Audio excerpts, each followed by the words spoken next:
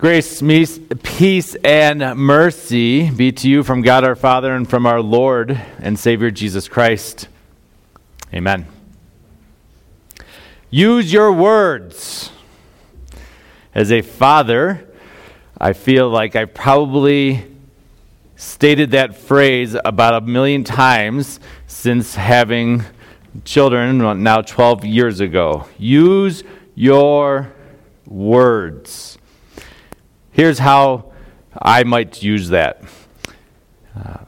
Someone's frustrated. One of the kids are frustrated, and they're having a little bit of a meltdown, a little breakdown. The emotions are high, and they're maybe pounding their fists, maybe grunting, yelling at each other. And to that, I'd say, use your words.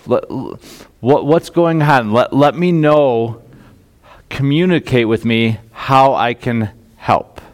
Or a child may not be having a tantrum, but it might be on the other side. It might be noticeably emotional, distraught, sad, and quiet. Use your words, buddy. How can I help you today? Right? What do you need? Sometimes the kids ask for something from me. Dad, can you make me a bagel? My response is, anyone? Any guess? Use your magic words. What's the magic word, right? Which is, I'd say, just a derivative of this whole idea. Use your words. I mean, we're trying to teach our children manners, but we're not simply assuming that they are being rude or demanding, but we're also teaching them that while you're displaying manners, while you have manners in your heart, you also can communicate them to other people by saying things like please and thank you and you're welcome. Use your words. Sometimes kids just don't know. This is part of discipleship, of growing up, of learning, of teaching, of parenting. Just teaching kids what to say.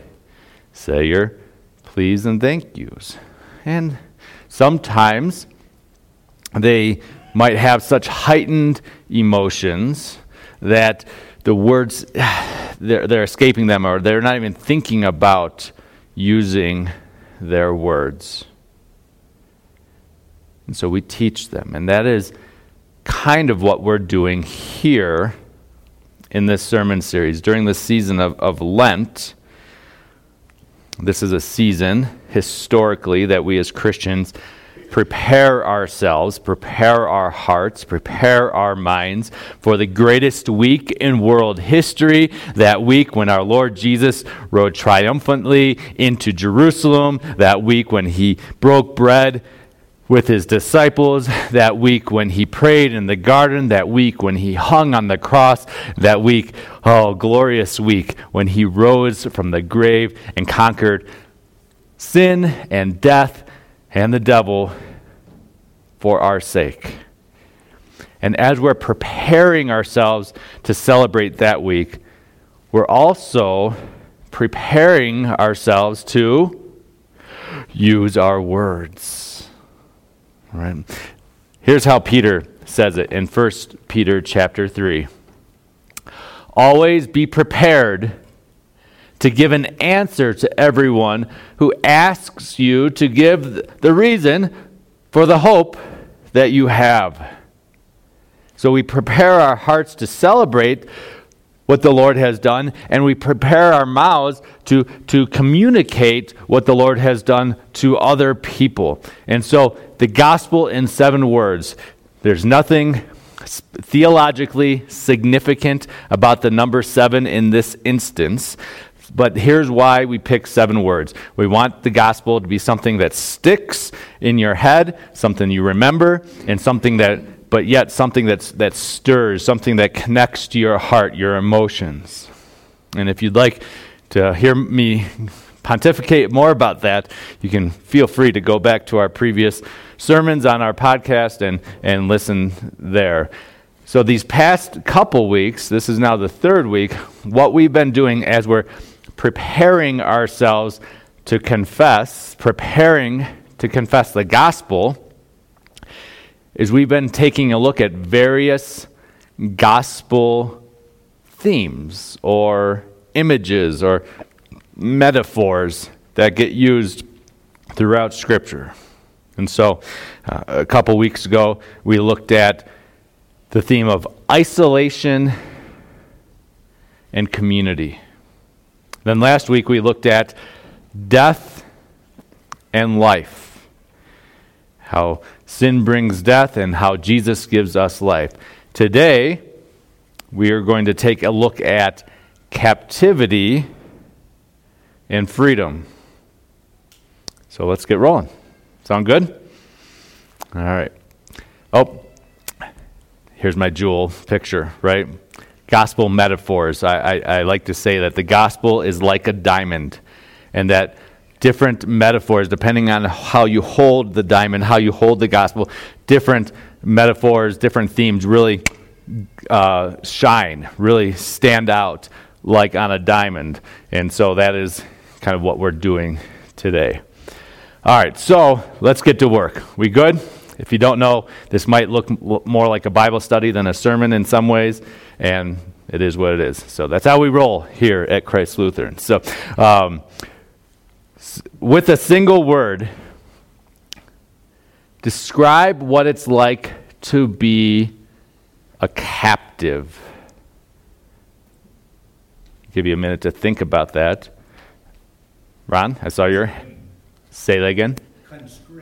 Constrain. Okay. Right from the beginning. Want to see? Here's the game. I ask for people to give one word, and they give me the hardest word to spell, and they know I don't have a spell check. So here we go.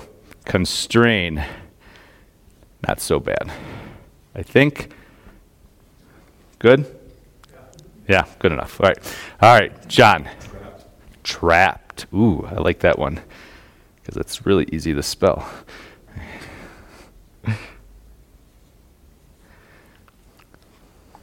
Donalyn? Suffocating or suffocate.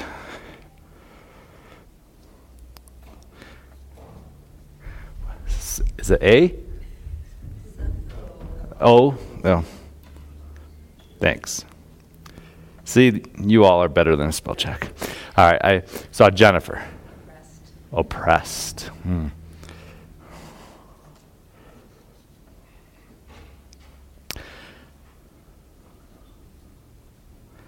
So we have constrained, trapped, suffocate, oppressed.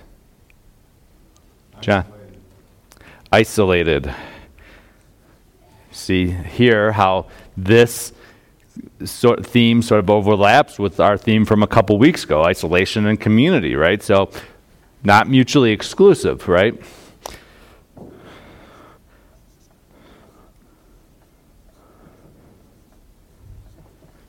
Anyone else?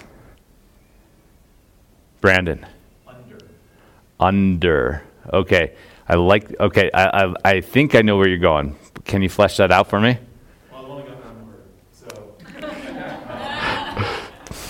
You're not allowed to turn my own words against me here, right? So. I think there is someone over you. Oh, so like an overlord, and you're under that, or oppressor kind of thing. Is that where you're going? That Yeah. You're not free to do Yeah. which someone Under my thumb. circled you. Was it the Rolling Stones that sang that song? Or yeah, under my thumb. Yeah. So yeah, good. This is helpful. Anyone else? Ryan. Fearful. Okay.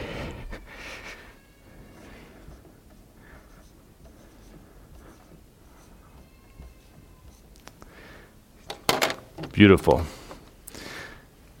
Okay, let's keep going. So, next question here. What do you think would be the worst part of being in prison? Maybe it's something that's already been stated. Maybe it's something else.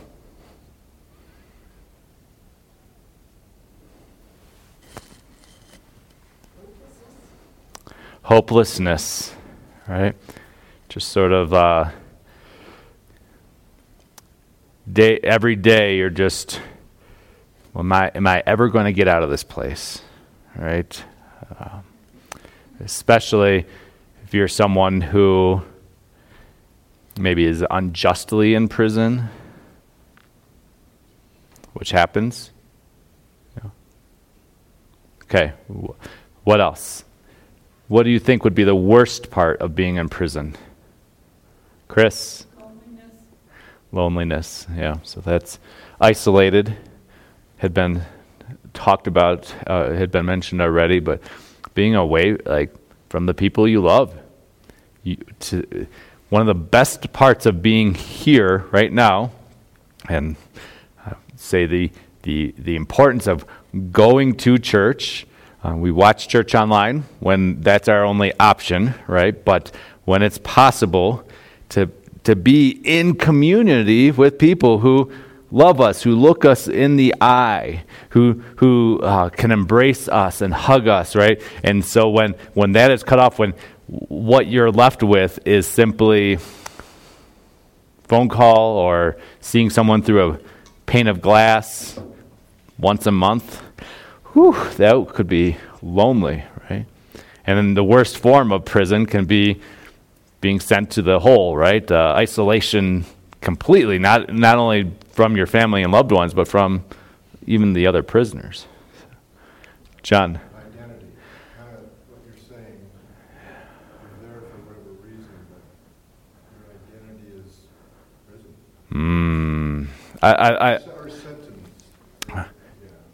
Or sentence.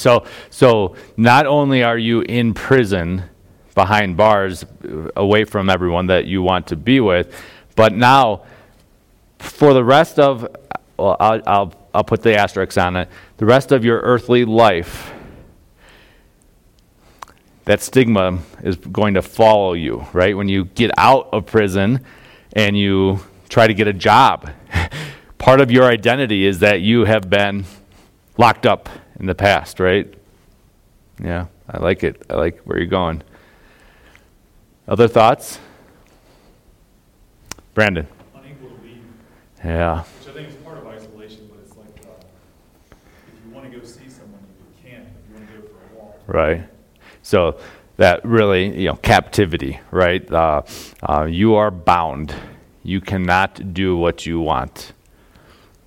You're being controlled, or you lost. Ooh, that word there speaks to my heart. Someone who likes to be in control, right, and plan things and all that. Like the idea that I have lost that, and now I'm just shackled and being following someone's orders. Whew. Yeah, good. Donalyn.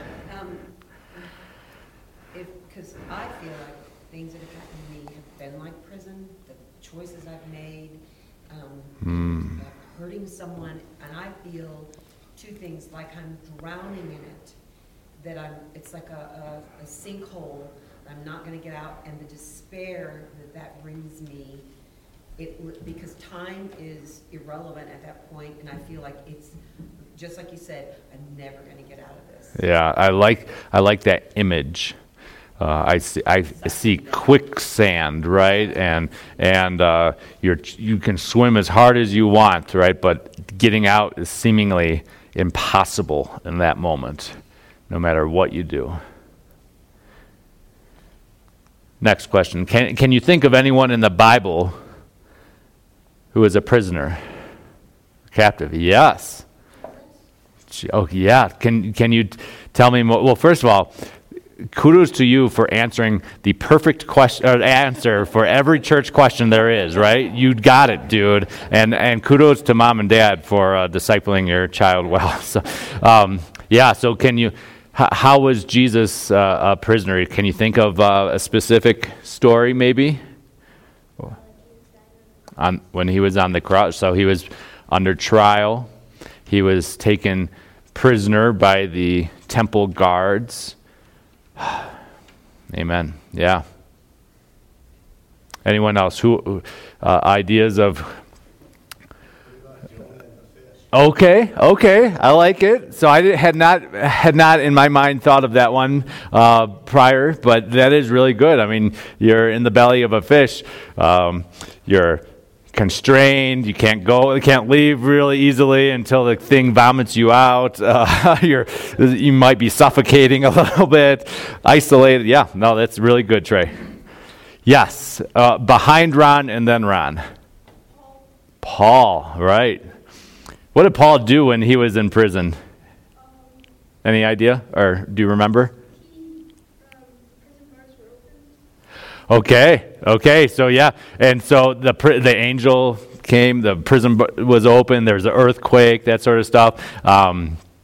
Before he was released, he was singing hymns with Silas. So at least I'm thinking of the instance in Philippi. And then other times when he was in prison, he wrote the Bible. Pretty important stuff. So, yeah. So Paul was in prison, and yet God still was able to work through that. Really good, really good. Ron.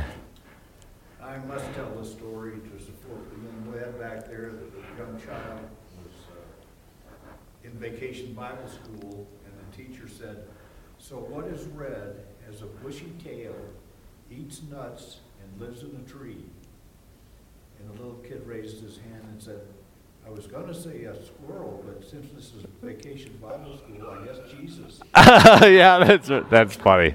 I love it. I was afraid that you were about to say that vacation Bible school is like prison. So, no. Just kidding.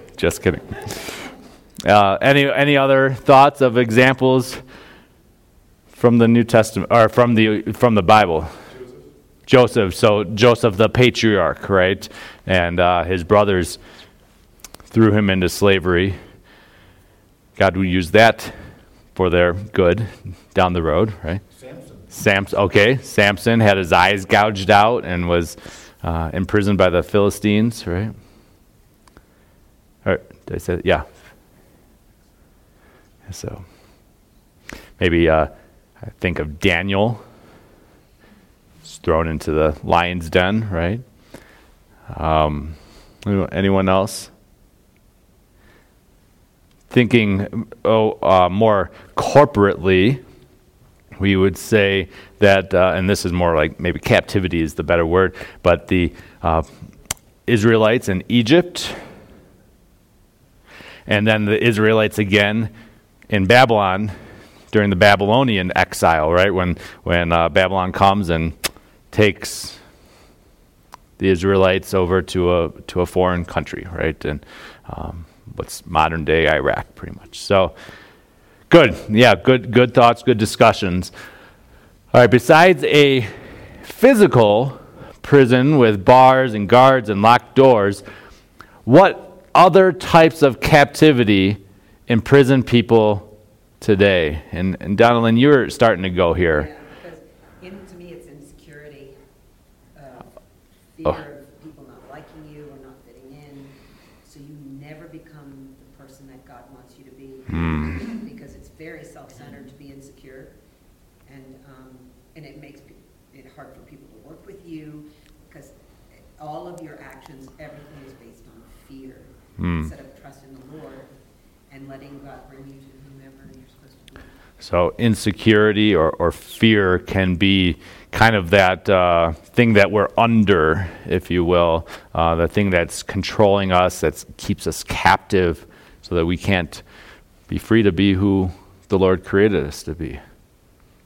Ryan? Social media. Okay, yeah, can you tell me more about that? And I'm sorry, I'm repeating this for our friends who are listening on the podcast right now, right? And so social media is what Ryan said, and yeah. I mean, people are just beholden to whatever accounts they have, right? That becomes their entire life. Right. So our worried about what people think and say. Our Instagram life, right? Getting that perfect picture.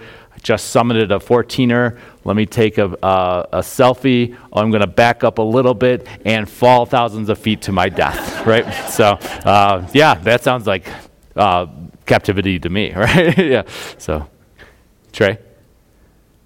Poverty and homelessness. Oh, okay. Kind of captive of their situation and don't see a way out. Yeah, poverty, homelessness, where you got $5 in front of you, and am I going to spend that? Am I going to save that? How can I put that into savings when I haven't eaten yet today, right? And or up here, what we see is when 50 or 60% of a person's paycheck goes to their housing. Oftentimes something has to give. So they say, I should be fine without insurance this month, until they're not, right? And then, talk about medical debt. You get into that one, that's real hard to get out from under. So, yeah, Brandon. The other side of that is wealth. Okay. You get lots of money, but it still drives most of your decisions. It's still what we think about most of the time. Yeah.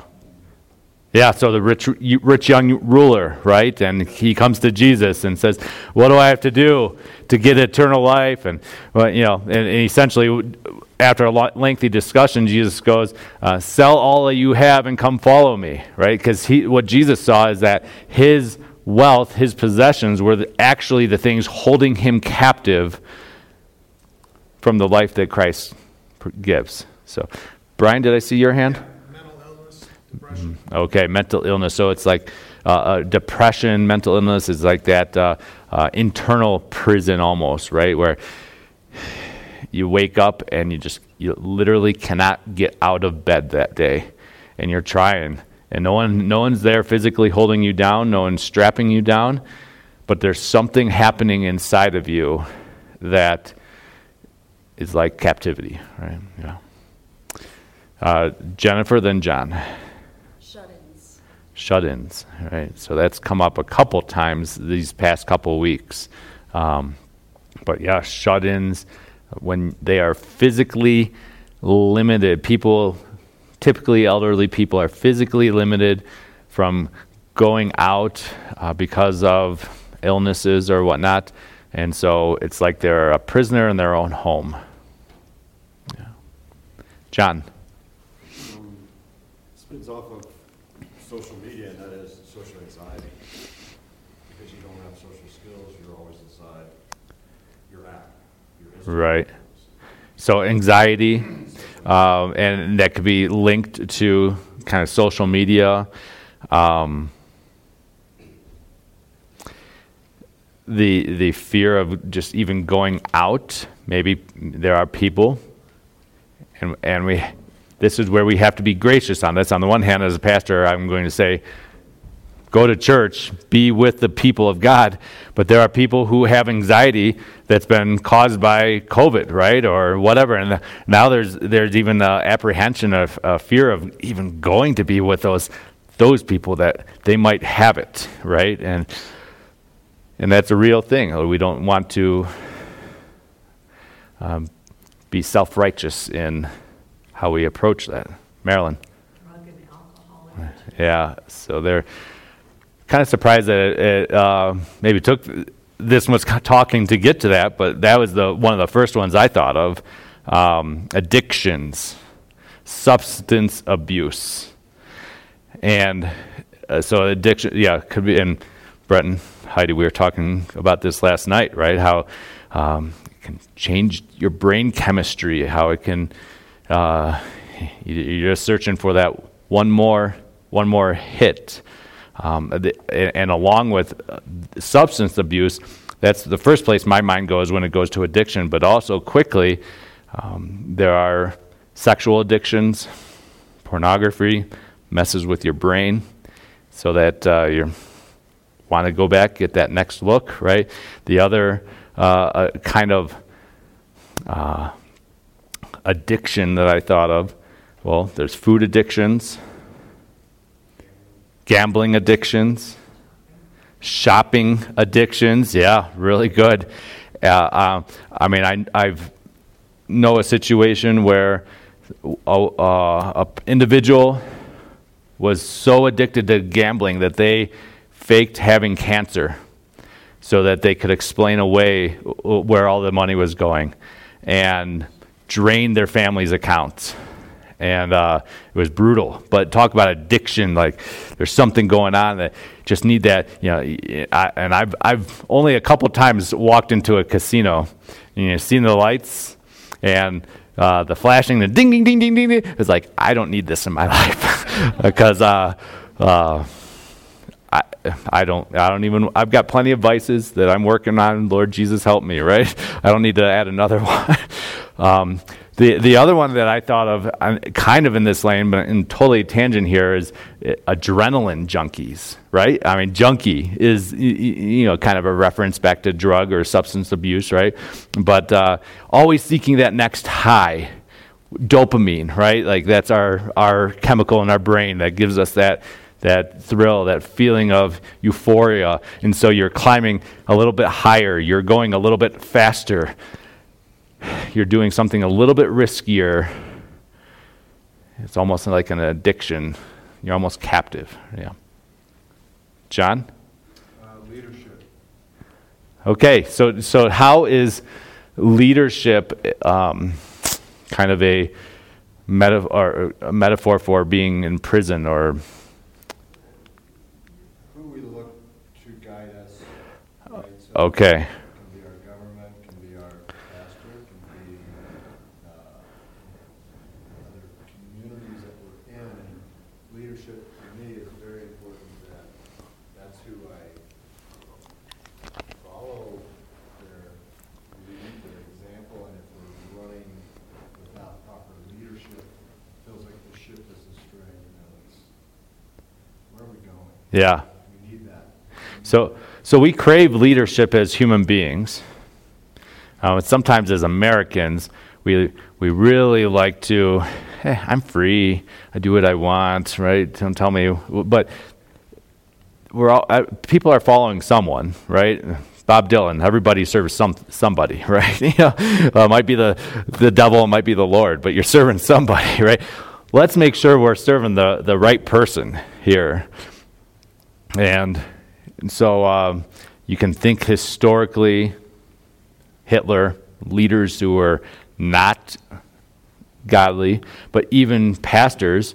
If I'm not merely leading you to follow Jesus as I follow Jesus, if I am pointing you politically or whatever, morally, socially, somewhere else, that's where you have my permission to stop following me.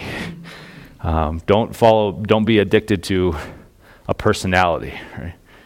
Ron? In a very real sense, I think the Ukrainians today. Okay, so the Ukrainians today, although they're not literally behind bars, they are in prison in the sense that there are millions of people in that country that they're trying to get out. There are some refugees, some who have evacuated, right? But many that haven't gotten there yet, and they're kind of crying out, "Help, U.S., help, world, Europe, help us," because they feel like they're in prison by the Russians. Yeah. All right, let's. Here's where I'm going to ask you to turn to your Bible a little bit. So, got a couple passages here. Who could read the Luke 4 passage for us? Could someone volunteer, please? Trey's got Luke 4. All right, I need someone to take John 8. Brian's got John 8. Jennifer, can you take Galatians 5? Someone on this side now. Can't make them do all the work. So, anyone want Colossians 1? Brandon, thanks. Trey, are you ready? Sure. Verses 18 and 19, please. The Spirit of the Lord is upon me because he has anointed me to preach good news to the poor. He has sent me to proclaim release to the captives and recovering of sight to the blind, set at liberty those who are oppressed, to proclaim the acceptable year of the Lord. Awesome. Thank you.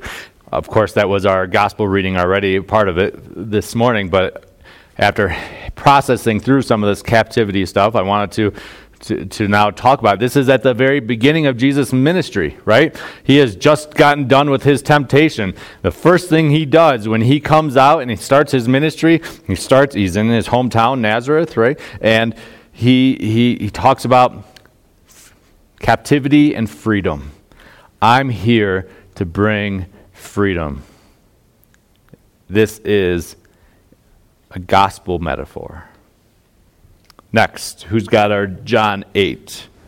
John 8:34. Jesus answered them, "Truly, truly, I say to you, everyone who practices sin is a slave to sin. So if the Son sets you free, you will be free indeed." So,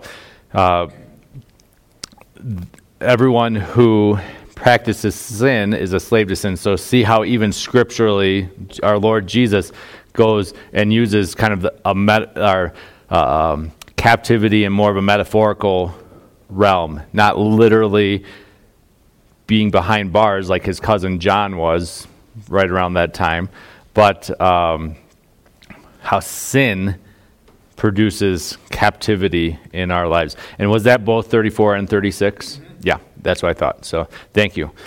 Good. And Jesus, he's the one who gives freedom, right? Galatians 5:1, Jennifer. Christ has set us free. For freedom Christ has set us free. Stand firm, therefore, and do not submit again to a yoke of slavery. Christ sets us free. Don't submit to a yoke of slavery. Again, sin is there. It's always calling us back. Paul's warning through that letter, don't do it, right? Stick with Jesus. And then our last reading, Colossians 1. Thank you, Brandon. He has delivered us from the domain of darkness and transferred us to the kingdom of his beloved Son, in whom we have redemption, the forgiveness of sins. So Colossians 1, and I get, again, images of the Exodus, where the domain of darkness is that land of Goshen, right, in Egypt, where they can't get out from under Pharaoh's thumb, and that the Lord, Yahweh, has delivered them from slavery. Very good. So what word comes to mind when you think of being freed from sin and death by Jesus? Is there another word? Yes, please. Life. All right, I love it. So, life. Again, we see last week our theme, our discussion was on death and life. So these metaphors overlap with each other, right? So we're able to live life and life in its fullest, abundant life when we're set free by our Lord Jesus. Who else? Jennifer. Joy. Ah, right. And I love it when I hear a word and it makes me feel good on the inside. Like, and my daughter's Joy, of course, so that doesn't hurt. But yes, joy, the internal feeling that we get. Next, Chris. Gratitude.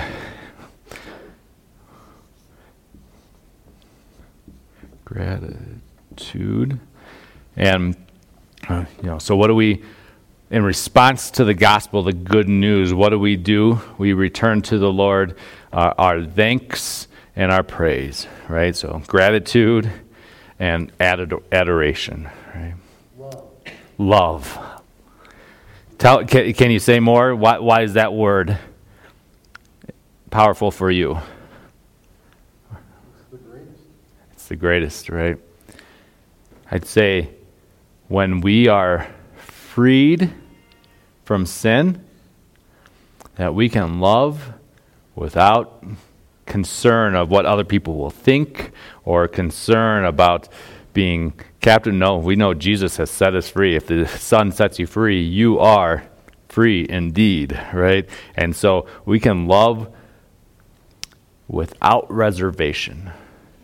We can love fully. Sometimes love can be a scary thing because when we love, when we show compassion, we open ourselves up and expose our hearts and our feelings, and we can be vulnerable at that moment. What Jesus tells us, the good news is like, hey, I got you, right? No matter what. Love. Yeah, good, John. Knowing, K-N-O-W, yeah. And it just follows up with what you were saying. It's like once you understand he's got you. That wholesome, you just know. Everything's good. So freedom, I think of being enlightened by the gospel, knowing, right, that the truth. Yeah, good. Donalyn. No more suffocation and oppression, and it's breath.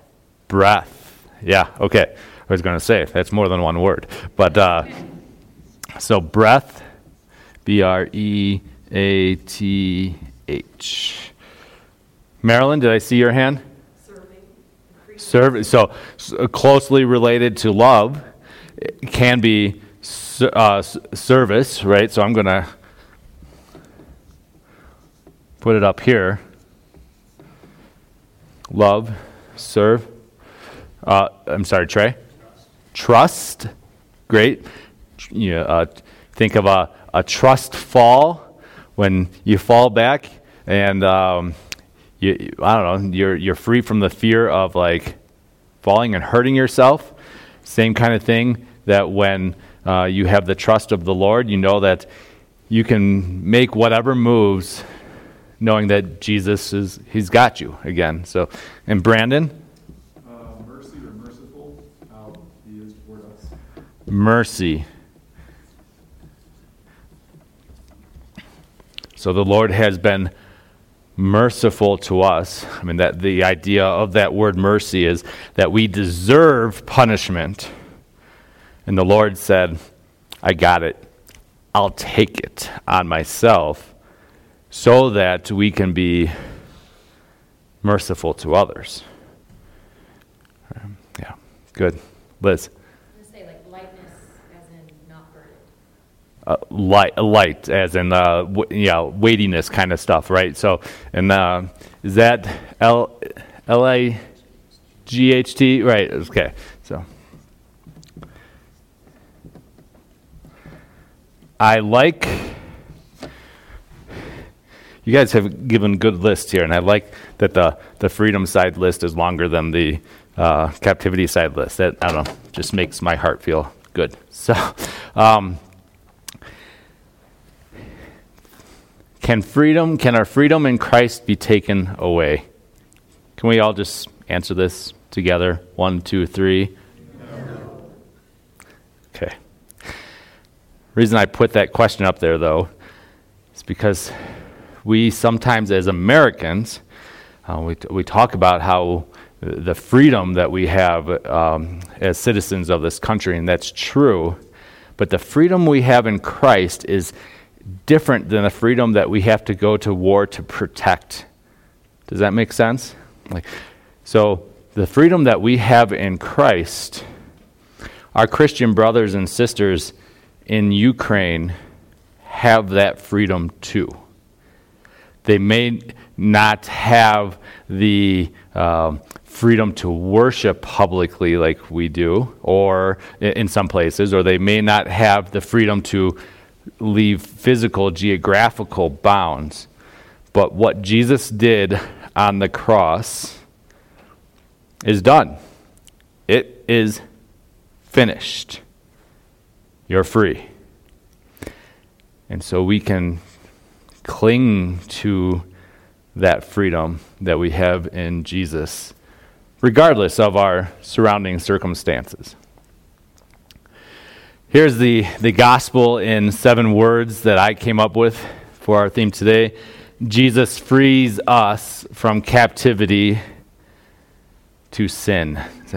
1, 2, 3, 4, 5, 6. Yeah, good. 7 words. So Jesus frees us from captivity to sin. All right, so let me talk a little bit about where we're going from here.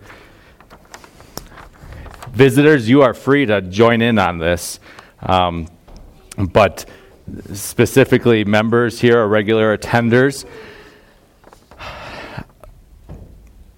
this is where we are going. I'm looking to you to submit your gospel in 7 words. So it could be, maybe it's using that analogy or that theme of captivity and freedom we talked about today. Maybe that really speaks to your heart. Maybe it's the death and life image. Maybe it's isolation and community. A few others I'm just going to roll out real quick. Lost and found. Maybe that speaks to you. Darkness and light. Sickness and healing. Empty and full. Futility and purpose. Wage and gift. Lies and truth. Or maybe there's another metaphor, image of the gospel that really speaks to your heart. But over these next few days, sometime by Wednesday, if you could submit to me your gospel in 7 words by email. And here's what I'm going to do. Next week, we're going to talk about our gospel. And I'll share our gospels in 7 words. I won't put your name to it unless you want me to, unless you want to be identified. So I'll make it anonymous that way. But also, what's going to happen next week is Rhonda, who puts together our slides for us, our screens for us, she's going to be up with us, and she's going to be in my office with a video camera, and would just like to record sound bites, or video bites, I guess, of you saying your gospel in 7 words. We're going somewhere with that. Just trust us on that one. But let me, for a second here, just talk a little bit more about captivity and freedom. The whole Passover meal, the Lord's Supper, the Last Supper, it's a meal. What are the roots to it? It's to remind us that we were captive and that we have been set free. That in the Old Testament, the people of Israel were captive to Egypt, that they couldn't do what they wanted to do, that they couldn't go where they wanted to go, that they had to build bricks, and then build bricks without straw, and then that they never had a day off, that they were captive to their jobs, captive to the Pharaoh. And Yahweh steps in powerfully through the 10 plagues and through Moses, sets them free, across the Red Sea, ultimately across the Jordan and into Israel. And so Jesus picks up on this metaphor, captivity and freedom, and he's having the Passover meal with his disciples, and he talks about how what happened there, that's what I'm doing. Ultimately, not just setting you free for once, but doing it once and for all, freedom from sin, so that you could have the life that only I can give. And that is when we look to the cross, we see Jesus becoming captive, becoming isolated, becoming punished and abused and humiliated and spit on and ultimately killed and crushed, so that you can have the freedom that only He can provide. Thanks be to God that through Jesus Christ, we are no longer captives, but we have the freedom of eternal life. Amen.